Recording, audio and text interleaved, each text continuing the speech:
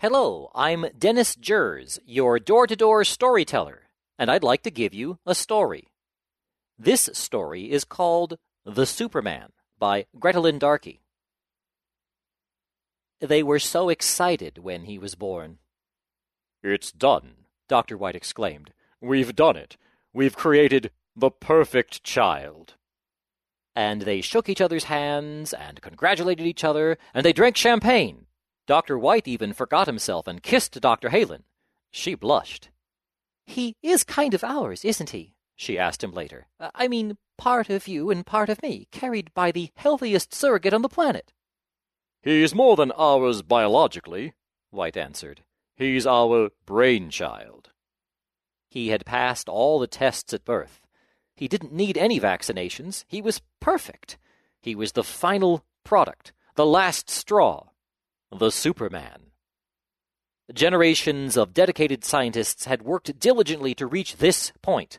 Many people had been bred with care to create the perfect combination of genes which would result in the perfect offspring, and it had worked.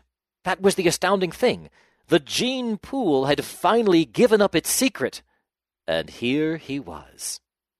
But they didn't stop there. They were very careful with him.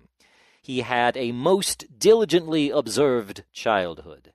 They didn't bother shielding him from any diseases. He didn't need such protection. His immune system was impenetrable. He had blue eyes and blonde hair and a lithe, muscular physique. Whenever he played with the other children, he was always the fastest, the strongest, the smartest. He had only one flaw. He was compassionate. As he grew, the scientists who constantly observed him noticed that he stopped winning all the foot races and hitting all the home runs. He was clumsy long before puberty should have made him so. "What do you think it is?" Dr. Halen asked. "He's losing on purpose," Dr. White said. "He wants to make friends." "That could be good," Dr. Halen replied. "He might be trying to gain allies or assets." Dr. White's eyes narrowed. "No," he said. "He just wants friends. Friends will make him do stupid, uncalculated things." "What should we do?" "Separate him from the other children. It will be a good experiment." And so they separated him. And he spent the rest of his childhood alone. His sense of compassion may have waned. At any rate, it was never tested again by unnecessary human contact. He always made the right decisions now, though. Nothing he did was stupid or uncalculated. When the plague came, no one was expecting it. It wasn't a zombie outbreak, or an oozing rash, or a maddening fever. It was quiet. A soft sleep that people slipped into and never came out of again.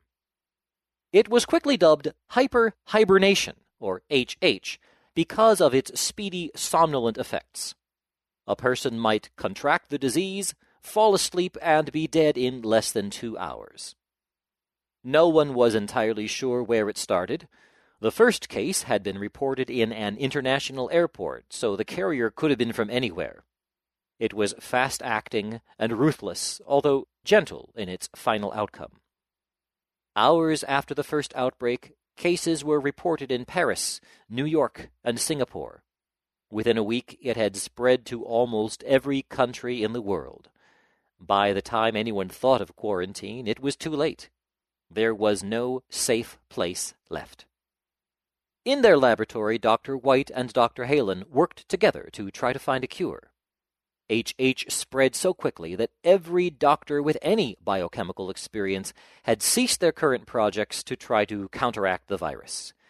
It was grueling, dangerous work, and the hazard suits were uncomfortable. But what could they do? HH might hit their own city at any moment. They didn't have time to be selfish. The intercom buzzed. Dr. White's latex-gloved hand pressed the button to answer. "Yes." "Doctor, it's me." "Who is it?" Halen asked. White turned to Halen. "It's our Superman. What do you need? He asked into the intercom. We just got word that there is no one left alive in Paris. The two doctors looked at one another. No one at all? Halen asked. No one, the young man answered. There was a pause. I know you're working with my DNA to try to find a cure, but maybe I can help you. If I'm immune, I don't need a suit, right? I can do the hands-on work that might be too difficult for you. That won't be necessary, White replied. Isn't there anything I can do? You might as well let him in, Halen said. He can't catch HH. But he might be able to carry it, White said. Then make him stay in here, Halen answered. He might be a good lab assistant, and it's not like he has a bunkmate to miss him. All right, we'll bring you in, White said into the intercom. Then he pushed the red button on the wall to open the sealed doors. The young man who entered was tall and fit. His blond hair hugged his head in a close-cropped cut. His blue eyes scanned the lab. He stood at attention in front of Dr. White. How can I help, sir? He asked. You know this means you can't leave this room from now until we found a cure, White asked. I had reasoned as much, the young man responded. And you don't mind? There's a cot in the back of the lab, isn't there? You or Dr. Halen can bring me food. Very good. We can use your help. Good to have you on board, Halen added. Thank you, ma'am, the young man replied. Well, then, we'd better get to work. They worked almost non-stop for the next 3 days, but with no results. On the 4th day, Dr. White came to the lab alone. Where's Dr. Halen? The young man asked. Sleeping, Dr. White answered. Neither man said another word. They knew they had hours. They worked feverishly for another 45 minutes. Then Dr. White sat down. Are you all right, sir? The young man asked, rushing to his side. It's coming on me. I'll be asleep soon. I'm sorry. Sorry? For what? We created the perfect man, the pinnacle of human achievement, but we couldn't fight off a microorganism. No, Dr. White. There are other scientists out there. Someone must find the cure. No. No one will find it. If we couldn't do it, no one can.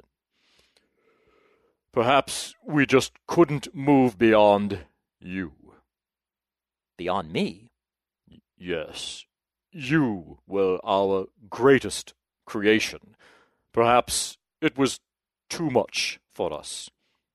Maybe once we had reached the pinnacle of evolution, we were done being a race. We finished ourselves. No, Doctor, that can't be true. The young man reached out and took Dr. White's hand. All through his childhood and into his teenage years, he had been encouraged not to touch people, but now it just seemed like the right thing.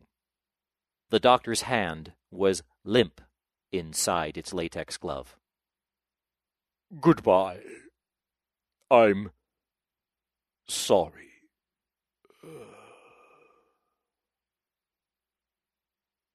The young man sat for a long time, holding the doctor's hand. Then he stood up and looked around the lab. Everything was neat and orderly. Nothing was out of place. He pressed the red button and walked out into the hall. In every room he passed, people lay draped over their desks or prostrate on the floor. He kept on walking. For the first time in his life, he went to the front gate. The woman at the gate had her head pressed against the glass of the little entry booth. Her eyes were closed. No breath clouded the glass by her mouth. With little effort, the young man kicked in the door of the booth and found the right button to press to open the gate. It scraped open slowly, clanging and jangling as it went. The young man took a deep breath, letting it out slowly. Then he walked out of the gate to see if anyone else in the world was left alive.